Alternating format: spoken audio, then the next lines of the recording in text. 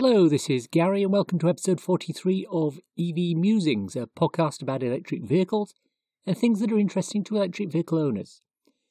On today's show we'll be talking about how you're dealing with lockdown and your EV. Before we get started, I wanted to ask how many of you have seen the new Jeff Gibb Michael Moore film trashing renewable energies called Planet of the Humans. Robert Llewellyn tweeted that he'd seen it and rated it very poorly. Now, it turns out that a Twitter user, Ketan Joshi, has done a debunking analysis of it all, and it seems that the documentary is based on data from 2012 and talking points pushed forward by fossil fuel companies.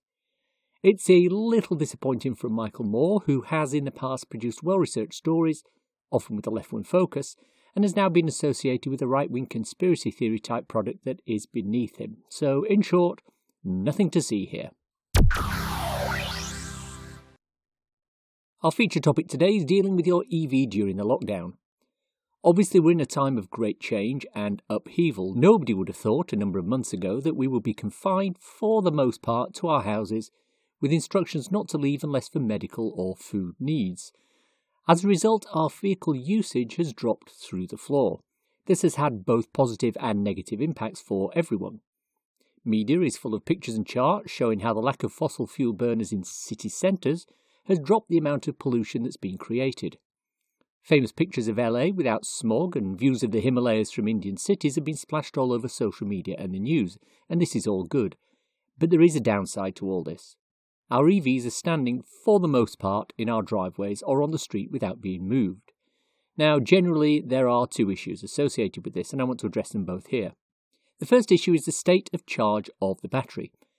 As a general rule, lithium-ion batteries should not be kept fully charged for too long. If you've plugged your car in, charged it up to 100% and then left it there, this might become a problem over time. In a recent podcast episode, we linked to a video from battery expert Ewan McTurk, who gave his thoughts on what to do with your battery state of charge during lockdown. His advice is to keep the state of charge between 50% and 80%. These figures may seem random, but they're there for a reason.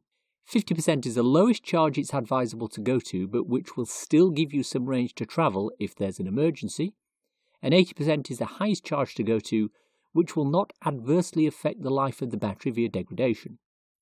Obviously, these figures are advisory. Some vehicles, such as Tesla, have a buffer at the top, which means you can keep it fully charged and it won't cause a problem. It's all very much a personal choice. For me, I've got the Kia Soul sitting outside around 80-82%, and I'm happy to leave it there. It's now unplugged from the mains, and it will stay there until I need it. The second issue is the 12-volt battery. This is the battery that runs things such as car alarms, lights, radio, etc. It also provides an electronics check when you first start your EV. So, even though a battery is not needed to crank a starter motor over, if your 12-volt battery charge drops too low, your EV won't start. I found this out the hard way when it happened to me on a vehicle I hired from the EV Experience Centre in Milton Keynes, mainly because I left the thing switched on for a lot of the night when I thought I'd actually turned it off. Hey, I was a noob. We were all noobs once. Cut me some slack. Solving it is really, really simple. You just put jumper cables on the battery terminal and start your car. Once the car started, the 12-volt battery will charge from the traction battery and everything will be fine. However, if your 12-volt battery is old, this could indicate it needs replacing. While your EV is sitting stationary, there could be a voltage leak from the 12-volt battery, and this might occur if, for example, you have a car alarm that drains a little bit of battery every day. If you're not using the vehicle for several weeks, it might just drop the charge down below the point at which the car thinks the battery is useful. Remember, you don't have to drain the 12-volt battery for it not to work. You just need it to drop down to a voltage which is lower than the car expects. A 12-volt battery will usually sit, quite ironically, at around 14 volts. If it drops down to about 11.9, 11.8 or lower, the car will often stop interacting with it and deem it to be flat, even though there's still lots of charge left. So how do you deal with this? Well, there are two ways. One way is to get yourself an OBD connector. These are the kind of things that run LeafSpy or similarly. You'll have seen them on YouTube videos. They can be bought from Amazon for a reasonable amount, and they link to an app on your phone via a port somewhere inside your car.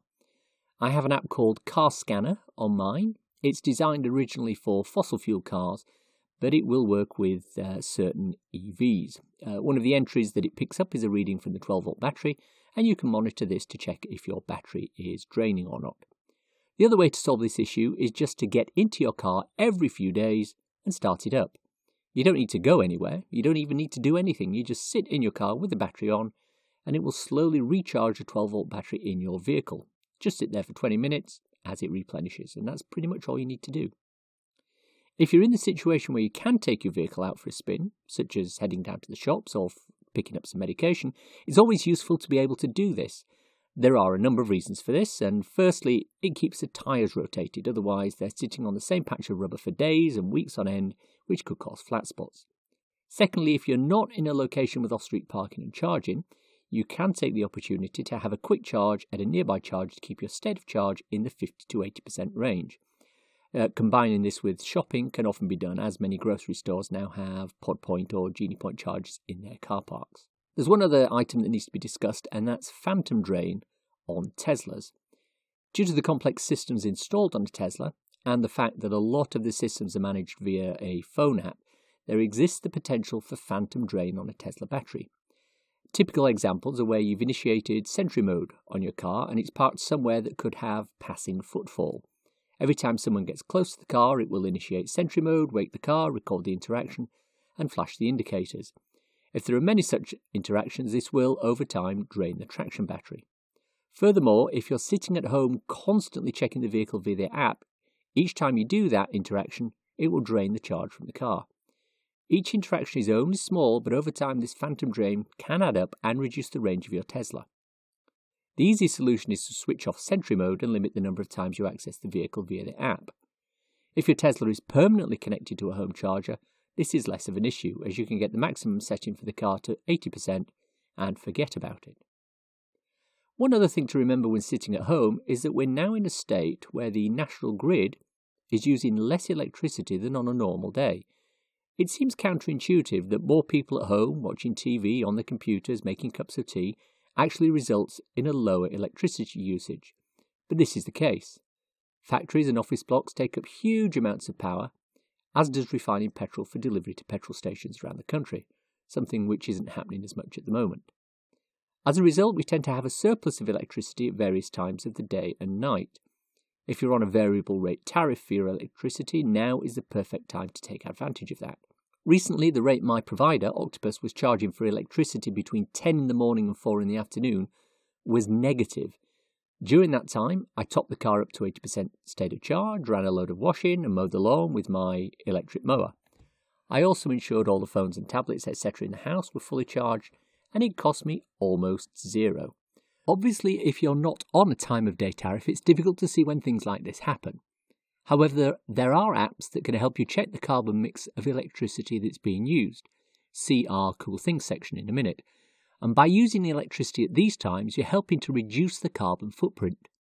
During normal days, when you're physically at work, it's not always possible to time these things. Now that we're at home and usage patterns are changing, this is an ideal opportunity to manage our electric carbon footprint more effectively. Finally, I put a call out on Twitter for people to let me know the pluses and minuses of living with an EV during lockdown. One particular response I got from Darren of the Yorkshire EV group had a positive that hadn't occurred to me. I'll let Darren tell you more. One of the unexpected positives for me is that my car's on PCP. I get 9,000 miles a year. But obviously since lockdown, those miles have considerably dropped. And it's probably as well because I only got the car in December and I've been really going over my mileage.